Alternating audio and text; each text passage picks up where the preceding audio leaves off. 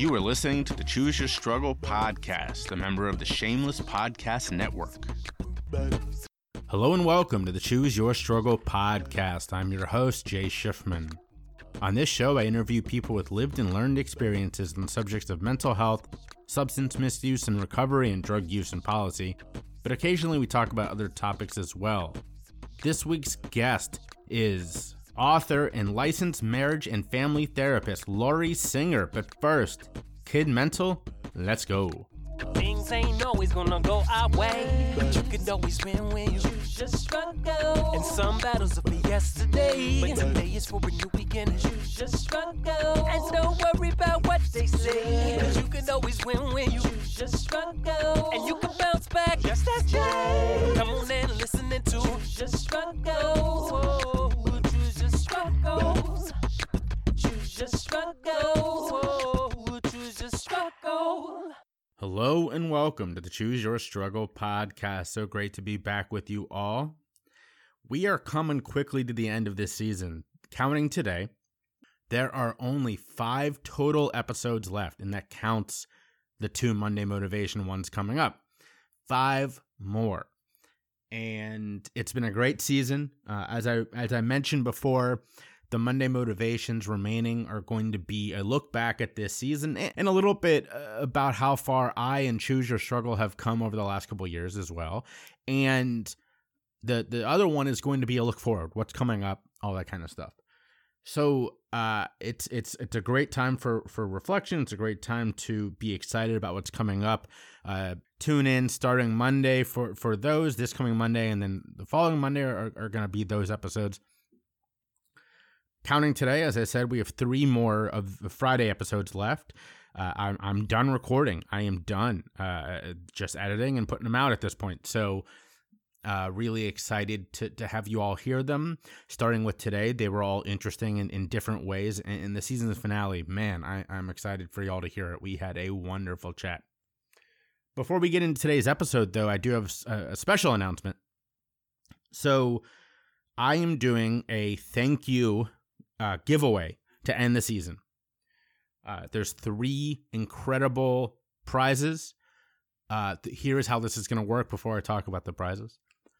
Anyone who leaves a review by, let's say, I don't know, how about Thanksgiving, or right around that time?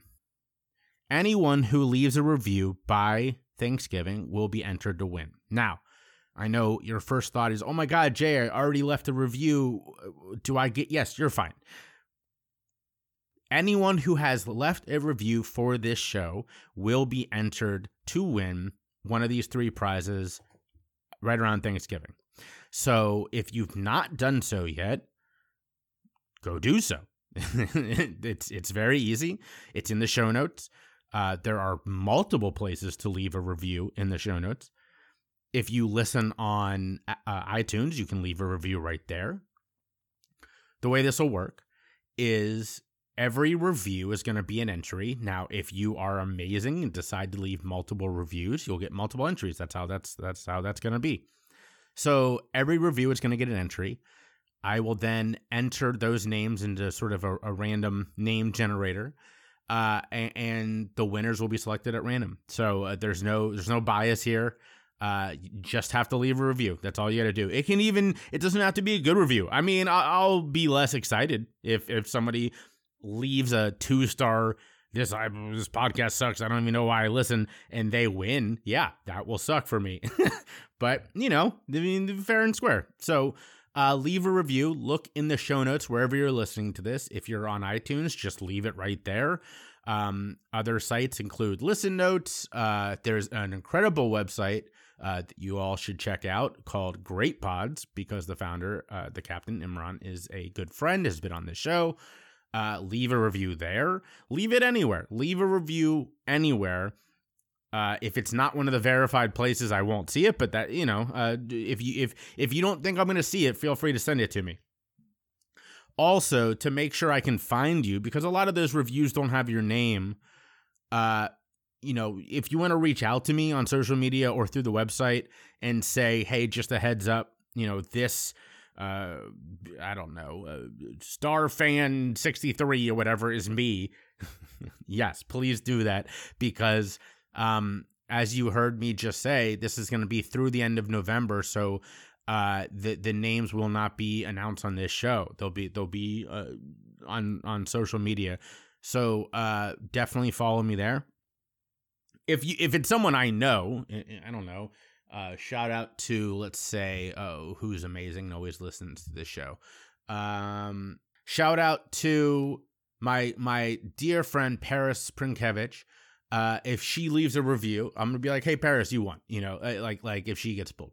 If I don't know you personally and your name does not resemble who you are, please say, send me something.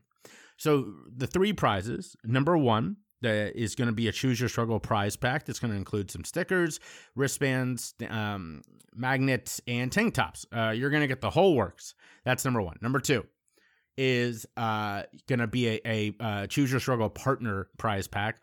It'll be a roll-on muscle gel from the incredible people over at Roadrunner and a gift card from my friends at Bookshop. So that's amazing. Thank you to my partners for that. And number 3, because you know that feeling good and being comfortable, not in pain, these are things that are very important to me here at Choose Your Struggle. So I don't even know how to pronounce this. It's a muscle massager made by Yuji. If you work for Yaji and I'm saying this wrong, I'm so sorry. Let me know. But you're going to get a muscle massager from your friends here at Choose Your Struggle. So, so many reasons to enter, so many reasons to leave a review. I'm going to talk about this on every episode for the last 5. So, get used to this. And please do it. It means a lot to me to hear your thoughts. It means a lot to the show. It bumps up, it's very helpful to have more reviews, and it can help you out. You'll be entered to win a prize. So please do so. Now, without further ado, today's episode is with, as you heard on the theme on the way in, Laurie Singer. She is a therapist. She's an author of a really fantastic book. I found her online and just loved her story. And you're going to hear why. I mean, it's not often. I say this from, from the heart. It's not often that I'm speechless, and you hear it early on this, or I'm just like, ugh. I don't know how to respond to that. And I would say in a good way. It is a good way. I mean, it's the vulnerability of her story, and that's incredible. So, huge shout out to Laurie for being incredible, doing really amazing work. What's so great about Laurie is that she has this vulnerable, moving story at the beginning, and then by the end, we're talking about fetishes. It's just a full spectrum. So I really, really am appreciative to Laurie. One note, for the second time in 2 weeks, we had an issue with the other person's technology. You heard that last week for Ayanna Davis. Laurie was having some issues on her end, and by the time we finally got it working, our allotted time was a little bit less than normal. So it is a shorter episode. Which is one of the reasons why I don't mind just yakking on here on the intro. So, but it's a shorter one, but she knocks it out of the park the entire way. So thank you to Laurie and her team, who were very helpful in making this conversation happen. And I really, really hope you enjoyed this conversation, because I enjoy getting to know Laurie. So without further ado, enjoy my conversation with Laurie Singer. A quick shout out to my Patreon supporters. I am so grateful for your support and your love. Y'all have been with me since almost the beginning, and so much of this podcast could not be done without you. Almost to a person, they've all told me that they didn't join for the perks, although there are some pretty fantastic perks, but they've all joined just to support the show, and it really means so much to me. Now, if you join, you are going to get some stuff in return. You'll get sneak peeks, extra content, and the chance to interact with me on a second level. It's really a great way to show support if you love this show. So go ahead and check it out today. Go to patreon.com/chooseyourstruggle. The lowest tier is only $3.40 a month. And there's multiple tiers after that. There's something for everybody. So truly, I truly mean this. Thank you to all of my Patreon supporters. And if you've been waiting to sign up, well, now's a great time. So head on over to Patreon and show a little bit of love. Choose your struggle.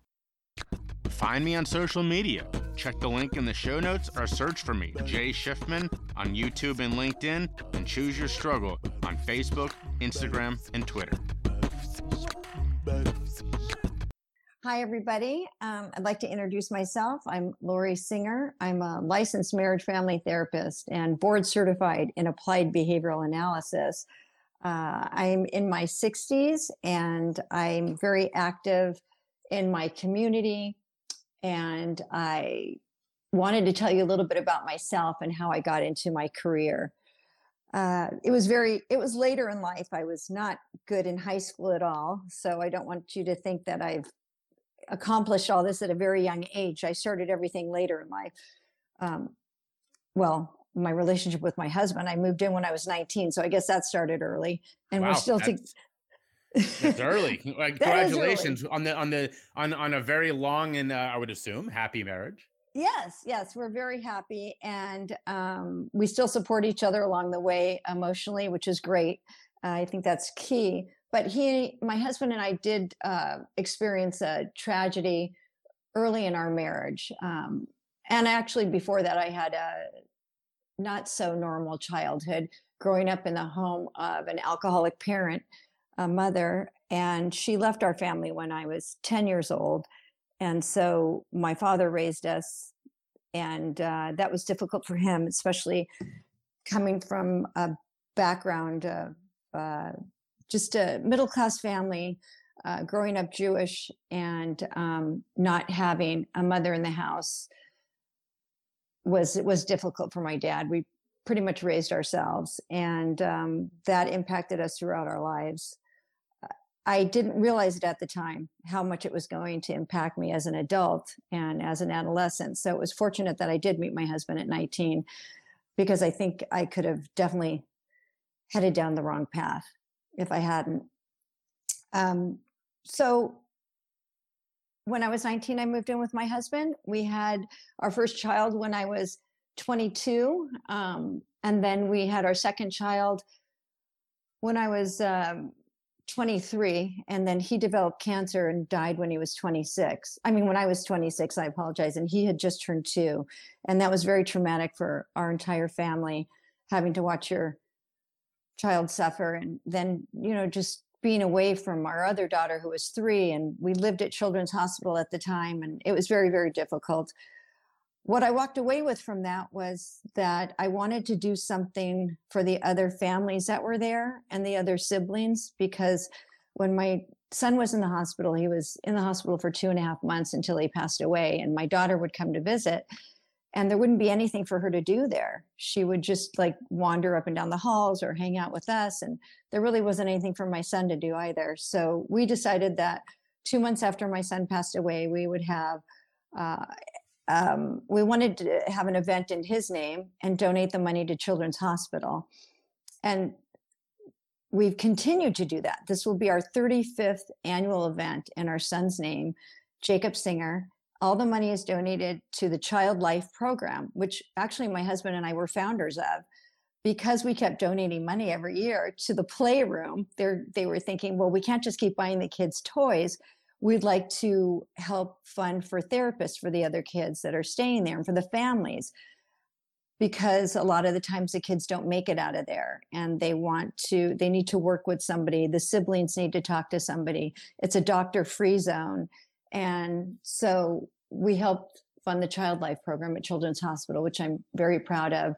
And I also, because of his death, I ended up going back to school and running cross country for the local college, a community college. And having barely graduated high school myself, because my grades were so poor at the time, I didn't know that I had ADHD, and I probably have another learning disability, but I was able to use my skills in running to study. And I ended up being the cross country captain for our team. and I graduated valedictorian and headed over to UCLA. And from there, I was fortunate enough to get pregnant again with my daughter, Jessica. And I just keep going. I just don't stop. I don't, because, it's funny. I tell people, if you have a diagnosis like ADD, ADHD, OCD, whatever it is, you can use it to your advantage. You just have to learn how to balance it. I think that's the key, because I've been able to channel my energy into helping other people, continuing my education. I think if I didn't have it, I wouldn't be where I am today. And I think that's true for a lot of professionals. It did work out, though, that when I ended up going back to school, I decided to go to therapy, because in my school, I could count that as my hours towards my license. And I had never gone to therapy before. And while I was in therapy, the therapist had me talk about my past, which I never did in my life. And I talked about my mom leaving. And this brought up a lot of emotions for me that I stuffed way down inside and never dealt with. And so when all that started resurfacing, and then the death of my son, I started to experience anxiety and panic for the first time. And it became very debilitating. But I was able to work through it with my therapist, along with using some of my strategies that I was using with my clients at the time.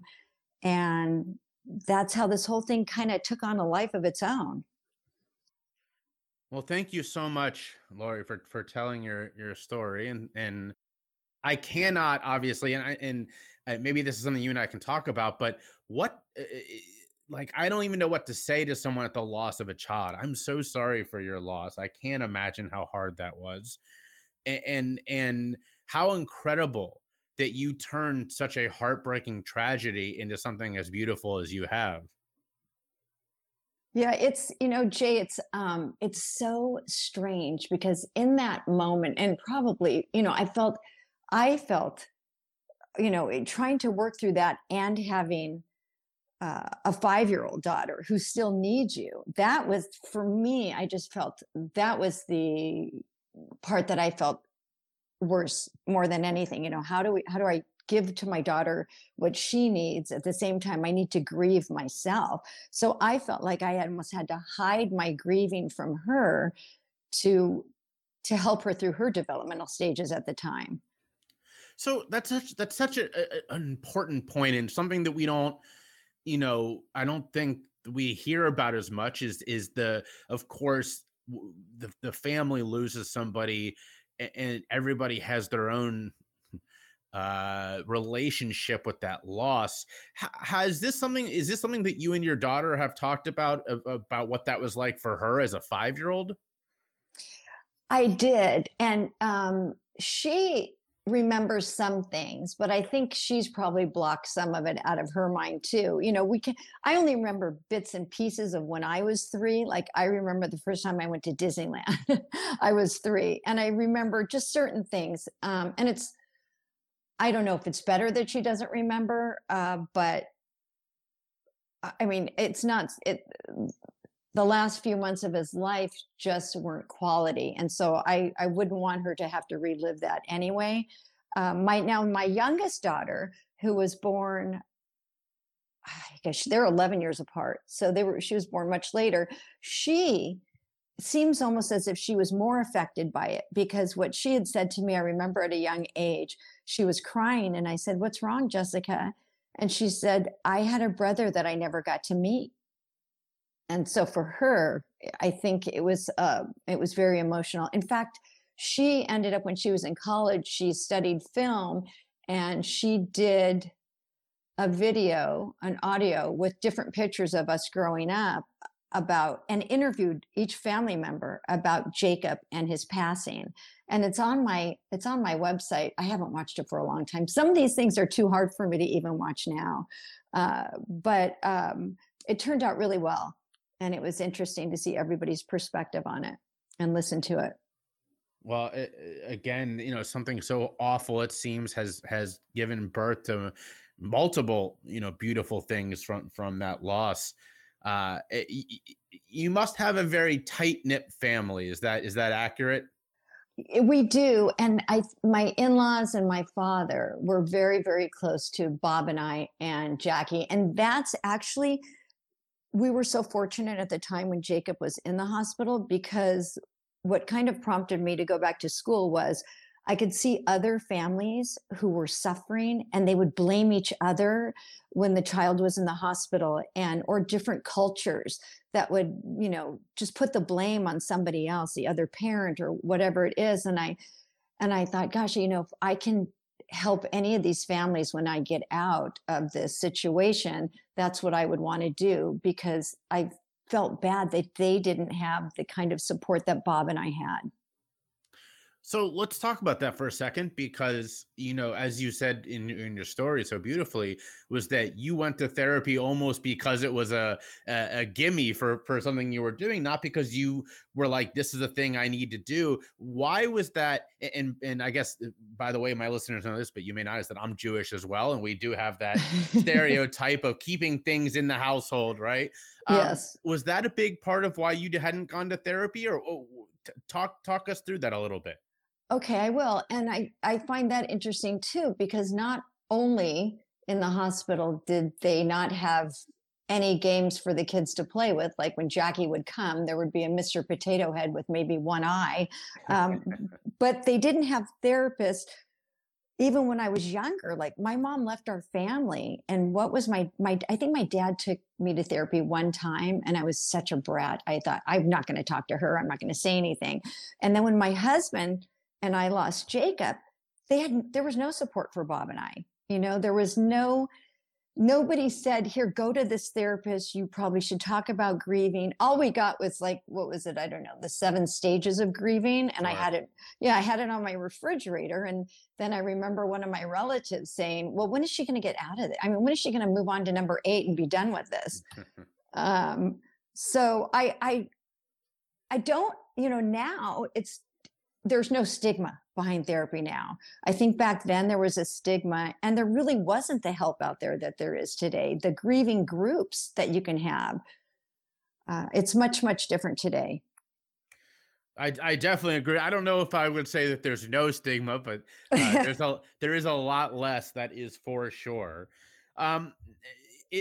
I guess this is a question, sort of a backhanded question, but would it be fair to say that some of the work you're doing is almost as a result of being like, well, why didn't I get this? Why didn't I have these resources when I needed it?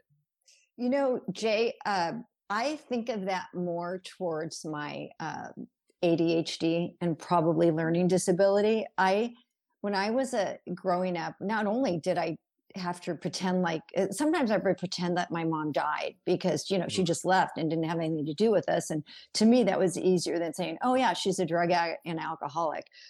People didn't say that in 1960, 70, really. But if I had known, I mean, who the hell would think that when I go back to a class reunion, how can people probably look at me and say, she has her own company, she wrote a book, she has, 3 degrees. How is that possible? She never went to school. She would ditch all the time. I had horrible grades.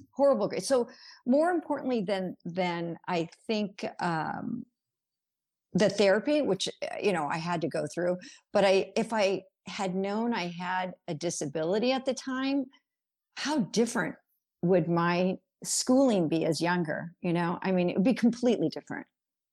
So you just brought up a good point, and a question I love to ask people who, like you, have lived and learned experience. And I think that's such an important mix because, of course, somebody with all the incredible education that you've had is going to have all this knowledge that someone like me, who is much less education but with lived experience.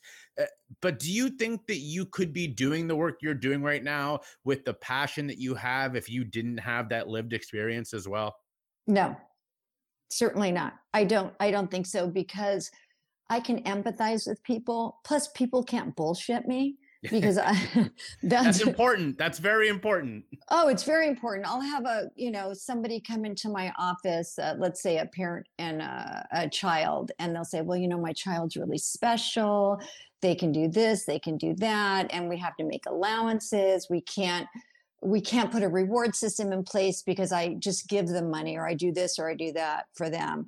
And I tell them, I say, your child is unique, but your child isn't that special. I mean, we're all the same, we're not that special. We just have our own differences.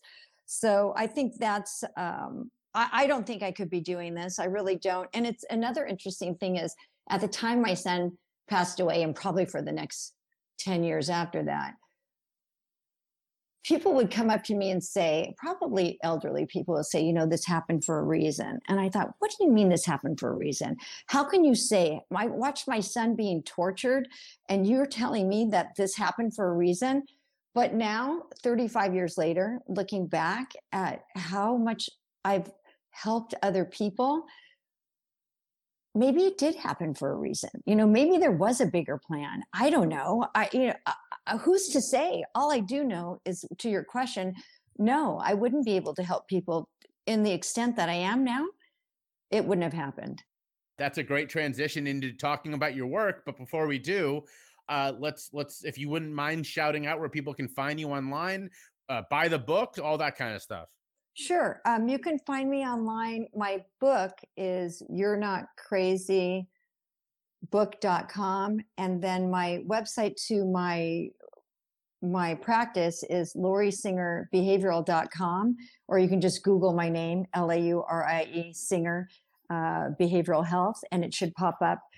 And you can buy my book on Amazon, or you can buy my book at barnesandnoble.com. It's at a few of the Barnes and Noble in the area, in the Ventura County area, and some libraries.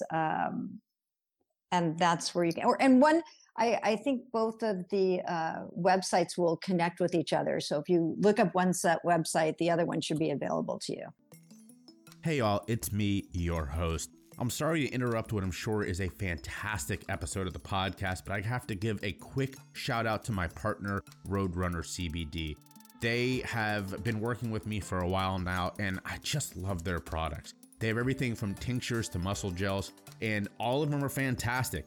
I rub the muscle gel on my legs before I run, and they keep me feeling pretty good, which is saying something. So check out Roadrunner today at their website, www.roadrunnercbd.com/ref, REF/CYS. Again, that's roadrunnercbd.com/ref/CYS, and use the code CYS at checkout to let them know that I sent you and get 10% off. Trust me, you're gonna love this. I've sent some of their products to a couple different people, and they've all become repeat customers. So check it out today, and don't forget to let them know that Choose Your Struggle sent you. Thanks for sharing the podcast with your friends. If you're listening on Apple, please rate and review, or check out the review link in the show notes. And don't forget to subscribe wherever you get your podcasts. So we've now heard sort of what brought you to this point and why you care so deeply about it. What I think is so interesting is sort of the diverse topics that you cover in your work. Can you talk a little bit about why all those are incredibly important? And I have to point out one of them in particular, because all my listeners are going to love this. Your book, it says You're Not Crazy, Living with Anxiety, Obsession, and Fetishes. So let's talk a little bit about that diversity for a moment of all those topics. Okay. In my work is never a dull moment, and nothing really surprises me anymore. I think a lot of the clients that come to see me, I try to make them feel very comfortable. And some of them will say, gosh, I've never really shared that with anybody before. But I figured they're coming in to see me. They need a solution. We need to figure out a solution to their problem. And how is that going to happen? And some of them will say, am I the craziest person that you've ever met? And my answer is always no. because they don't, I guess maybe they don't realize I've been doing this for over 20 years. So I think I've heard just about everything. And by reading my book, you'll see what I mean, especially in the fetish department. And I think really that people are relieved once they tell me. It's like a weight that's taken off of them, a backpack full of rocks. One person had told me, it feels like I had a backpack full of rocks and now I took off the backpack. So I thought that was a good analogy. And that I'm not shocked at what I hear anymore. Nothing really surprises me. And I felt it was important to put that part in there with the fetishes, because to me, I think there's a lot more people that have fetishes than we think that there are. And there are people that we wouldn't expect to have them. And it's okay to have them. The problem is when it becomes where you can be in trouble, but with the police, or you can get in trouble legally is the main thing. You can have a fetish as long as it's healthy, but just make sure you don't cross that line of where you're going to be arrested. Well, I think that's such an important point, and that sort of makes me think about, and you're not of my generation, but I'm sure you'll appreciate this, that I call my generation, the millennials, the Y generation, not as in Generation Y, but as in asking why. And in this sense, it's, well, to your point, if I'm not doing anything that's hurting anyone, why aren't I allowed to have these fetishes? Why aren't I allowed to do these things that bring me joy? And it sounds like that's kind of what you're getting at. Yes, exactly. It's not, it's the idea is, how do you live with a fetish in a healthy way? Is it healthy? Is it hurting you, or is it hurting anybody else? And in the book, it talks about the fetish. Well, I don't know if you read that one, but it's a fetish with dirty, I don't know how to say it, well, just Kotex or tampons, things like that. And I've had other ones that have, reached orgasm with dirty diapers, things like that. But the problem, so when they come to see me, it's already created problems in their relationships, either at home or with the law. That's when they come to see me. So it's comes to a point in their life where they have to figure out, can they keep this fetish, or can it kind of be changed or redirected towards something else where they're still getting the same satisfaction, but isn't hurting them or anybody else?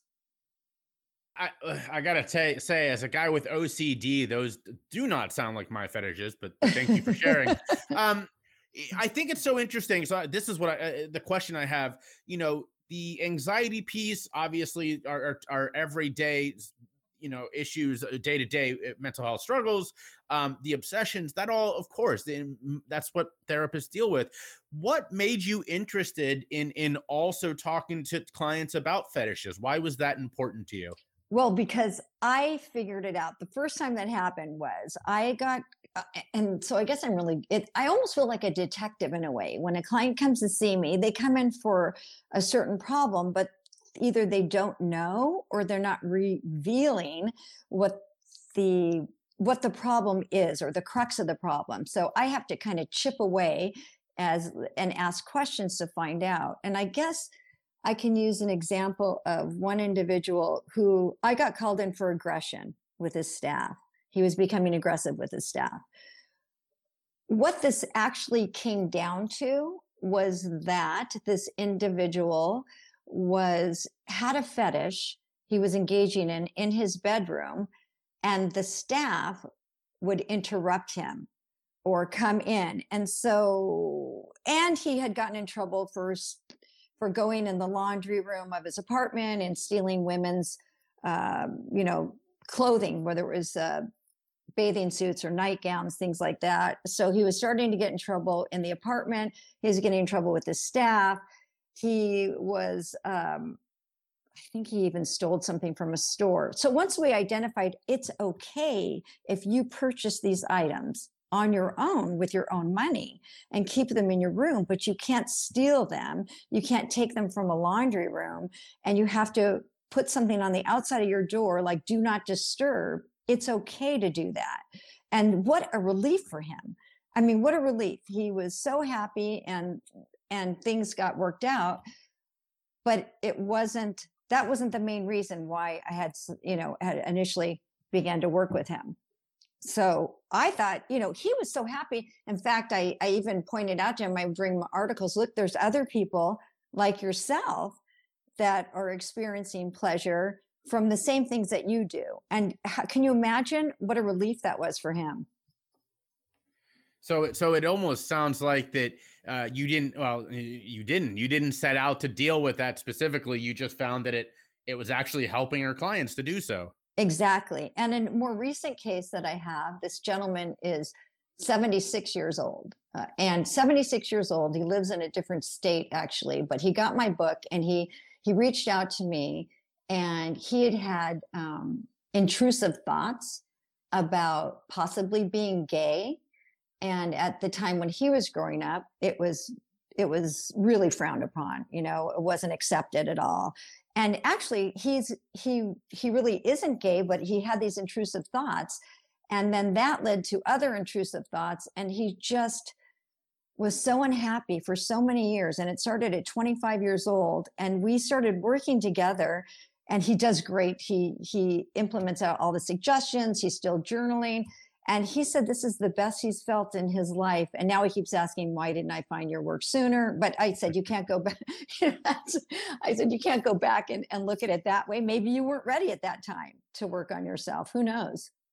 So let's talk first about the book. And then I do want to, of course, at the end, talk about how people can work with you. But so what was your motivation to write it? I mean, there are a lot of therapists who do incredible work, but never have that drive. What to you was like, all right, I have to do this? Well, many years ago, I get a lot of referrals from dermatologists because I have a lot of skin pickers, the excoriation and obsessive compulsive disorders. And the physicians in the area would say, Lori, you should really write a book. Your stuff really works. We can give a patient medication, but if they don't have the right type of therapy, it's not going to work. And I thought about that for a while. And then I was just getting started on writing the book, and my mom developed cancer, and I actually reconnected with my mom. And that's in the book as well, which I never thought I would do. If anybody would have asked me growing up, would you help your mom? Would you do this? I would say, no, there's no way I am. But when she did develop cancer and she was all alone, I thought to myself, okay, what good is this going to do? I have a choice. There's a choice I can make in life. I can choose to have a relationship with her. It's not going to be the relationship one ideally of mother and daughter, but it's the best that we're going to have. And I can introduce her to her grandkids. How great would that be? And so I put the book on hold, and then she passed away, and then my dad passed away. And finally, on my 60th birthday, just almost 2 years ago, I thought, okay, now it's time. I have to write the book. I needed a new goal. Well, that's awesome. And I can assume you've already told a couple stories, but I'd assume that something like that, the feedback, the positive responses you've gotten are what, as someone, that's why I do this show, is the positive feedback. I'm sure that in many ways is the case for you as well. Yes. And the one case in the book, the OCD case in the book, was based, the clients are changed. Male could be female, whatever it is. And the family dynamics have changed. But that one OCD case, when that individual came to see me, it was the first time I thought, I don't know if I can help. This girl was a mess, and I felt horrible. I mean, they had quit school. Their whole life was just stopped. And the partner at the time was enabling the individual for years because he didn't know what to do. He didn't know what was best. And so it was the dynamics was just amazing. And then when I started to write the book, I called this couple back into my office 6 years later. They responded. I couldn't believe it. They came back in. This was 6 years later when I went to write the book. And that individual with the OCD, I said, how are things going? And she said, everything's going really well. And I said, oh, that's great. What seems to be working? And she said, well, I still have the OCD, but it doesn't dictate my day. I still have the motivational story you wrote me. I still have the visuals in my bathroom. I still have the visuals next to my bed. And she just graduated college. They got married to each other. I mean, it's just an amazing story. And she told me, she said, Lori, when I first came to see you, I was so bad that I was actually contemplating suicide, which she never told me. So I'm really glad that I can't believe they're still using everything. That's what's amazing to me. And you're right. That's what's a motivating factor in all of this, to helping people and see that this stuff really works. It really is amazing. So that's again a great transition to if someone's listening to this and they're saying, wow, she's speaking my language, this sounds right for me. What does working with you look like?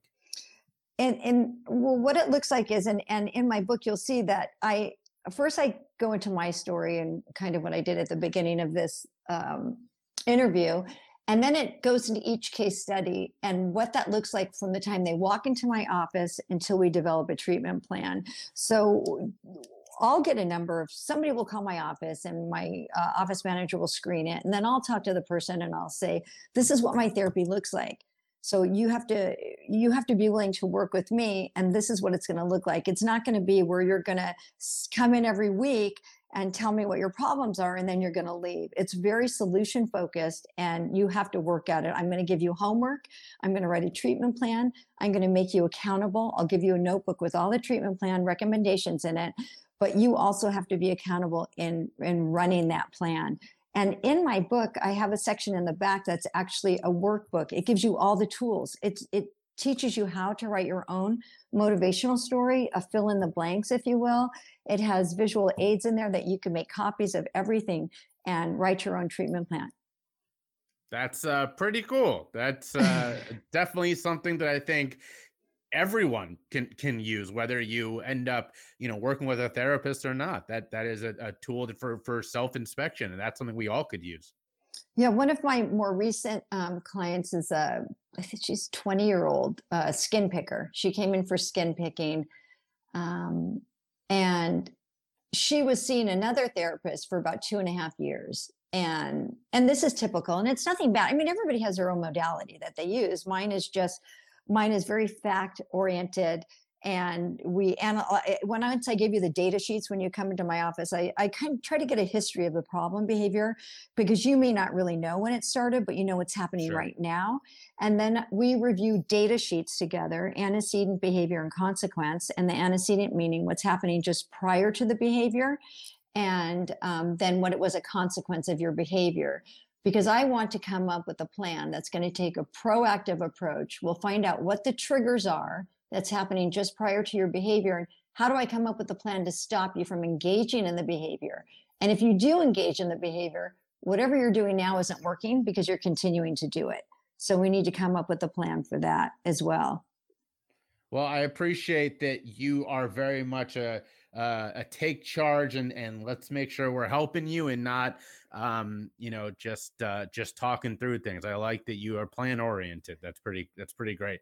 Yeah. And I give somebody, like I will tell somebody, I just had a mom just text me just now, actually. And she said, do you think it's going to work? Do you think it's going to work? And I was like, I don't have a crystal ball. I don't know if this is going to work, but I'm ready to write the treatment plan. And so if your daughter's going to run the plan, it will work. If she chooses not to run it, I won't see her anymore, because I don't want to take her money. I don't want to waste my time. And I have other people that want to see me, that want to do the work. Well, I love to hear that. We need more treatment professionals like you, and I appreciate you taking the time to chat with all of us. Before we get into the final questions, one more time, if you wouldn't mind shouting out where people can find you online, where they can reach out, all that kind of stuff. Sure. So you can find me online at LaurieSingerBehavioral.com, LaurieSinger, behavioral.com. You can also look at YourNotCrazyBook.com, or you can just Google my name, Laurie, Laurie Singer, Ventura County, Behavioral Health. Well, we always finish with the same two questions. The first of which is, you help so many people, but what self-care habits work for you? Well, I just got back from backpacking in the Appalachian Mountains. So I did it was a 115-mile backpacking trip through Tennessee and North Carolina. I'm an endurance athlete, and I've been exercising, or I don't know, competing, I guess, since 1982. So I was inducted into the Ventura County Hall of Fame for sports a few years ago. But I run, I bike, I swim when I'm not working. That's what I do. And my grandkids. Well, congrats on the Hall of Fame. That's awesome. Yeah, that was nice. That was a surprise. So the final question we always finish with, is we've now spent the last 35 minutes hearing why you're amazing. We all need to be following you and reading your book, but this is your chance to shout out some people that are influential on you. So what are you reading? What are you listening to? What are you watching? Anything like that? What am I watching? Oh my gosh. So you mean like on Netflix? Literally anything you want to shout out, books we should read, podcasts we should listen to, anything like that. Okay. I read a great book. It was, it's right here, Manson Exposed, which was an amazing book. If you ever want to, I like to read true stories most of the time. So it's by Ivor Davis. That was a great book, Manson Exposed. I'm just starting another book, In My Father's Court by Isaac. Actually, his last name has to be Singer, but that looks like it's very interesting. What do I like to watch on TV? Or I don't watch a bunch of TV, but I do watch, there's a series I'm watching. What the heck is it? Now I can't think of what the name of it is. Oh, Billions.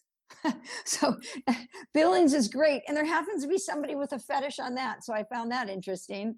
I thought that was good. And that's about it. I don't have time for much else, it seems like.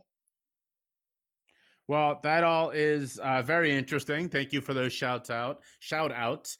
And I just sincerely, thank you so much for taking the time. It's been fantastic chatting with you. Jay, thank you for your patience. I really appreciate it. And for having me on your show. It was very, very nice of you. And I always learn something from every podcast that I do. So I appreciate you having me on your show. The Choose Your Struggle podcast has been so lucky to have numerous truly change-making authors on this show. From Adee Jaffe to Emily Dufton, we have been blessed by hearing them speak, and now it's time to grab their works. Now, you could go to Amazon if you wanted to shop online, but let's be honest, that's not the right choice. So I'm going to invite you to head over to my partner, Bookshop. If you go to bookshop.org/shop/CYS, again, that's bookshop.org/shop/CYS, you're going to find all of your favorite books and you're going to support the podcast in the process. But that's not even the best part. Bookshop has an incredible program that allows you to select your favorite mom and pop or neighborhood bookstore, and they will give them some of the proceeds from your order. Now, living here in Philly, that's been a really hard choice because we have fantastic bookstores all over, but I selected Harriet's, which is a truly wonderful Black-owned bookstore in Northern Philly. I love it. My wife loves it. We go there as much as we can. Honestly, why would you go anywhere else? So again, go check out Bookshop at bookshop.org/shop/CYS. You're going to find the book you're looking for. You're going to support your neighborhood bookstore, and you're going to support the podcast in the process. So check it out today and go ahead and buy that book you've been waiting for.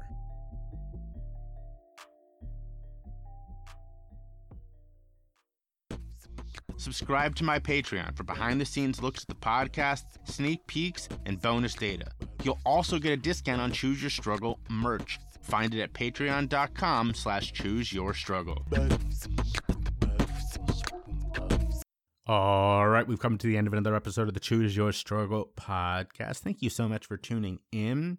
I hope you enjoyed the great conversation with Laurie Singer. She was fantastic. I hope you loved hearing at the beginning where I was just like, I don't know what to, I'm so, I don't know how to respond to that. As I say there, like, I don't know how to say to someone who's lost it. Like, I don't know what to say to someone who's lost a child. I have no idea. I've said this before.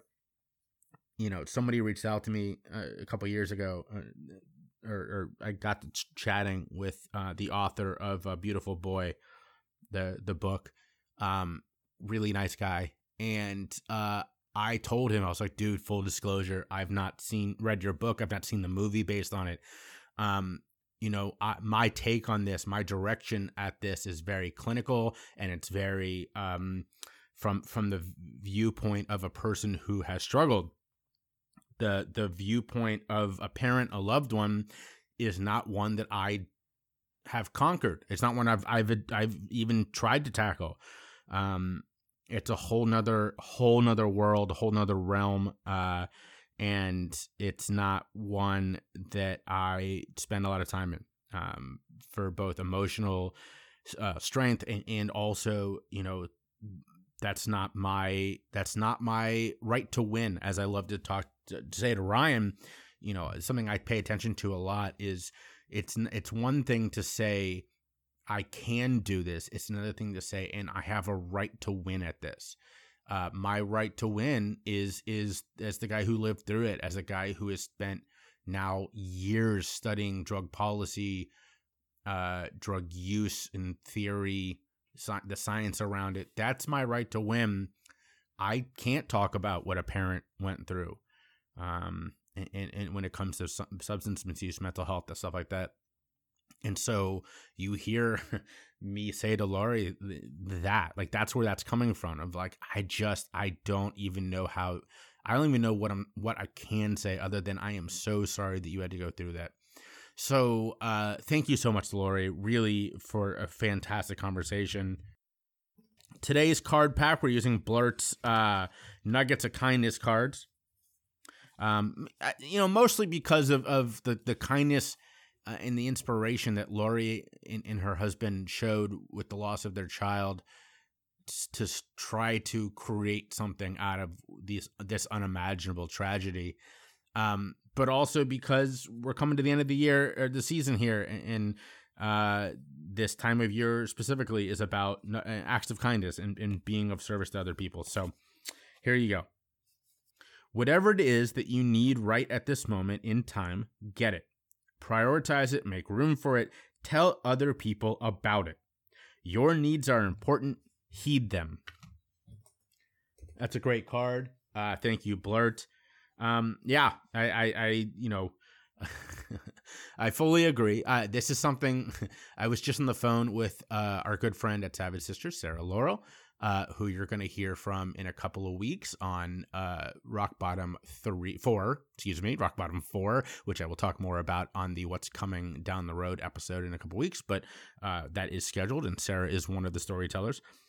And this is something we talk about a lot, is that people who are in service to others, who do work that is completely about helping others, our needs can at times be buried.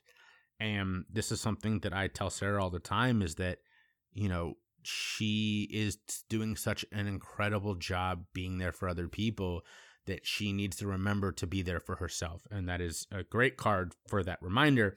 And it leads right into my good egg for today, which is telling y'all what I need. Again, I shouted it out on the intro. I am doing a giveaway. Part of this is for y'all. I'm really excited. This is a full giveaway. There's Choose Your Struggle stuff. There's partner stuff from Bookshop and Roadrunner. And then there's this amazing massager. I have great things for you, so please enter the giveaway. But also, it's for me. This is to get more reviews. This is to get some of y'all to connect with me on social media if you haven't done it already. I shout it out every episode. Check me out on Instagram. That's the easiest, obviously. I will put all the names on all social media, but Instagram is the easiest. It's where I do a lot. LinkedIn as well. Twitter, Facebook, sure. What's it called? TikTok, less so. I'm never on Twitch. Just, hit me up on one of those. And especially if you leave a review, even if your name is in it, say, hey, that was me. Because sometimes it's really hard to find people. So really would appreciate that. And you'll be entered to win something cool. But as always, be vulnerable, show your empathy, spread love, and choose your struggle.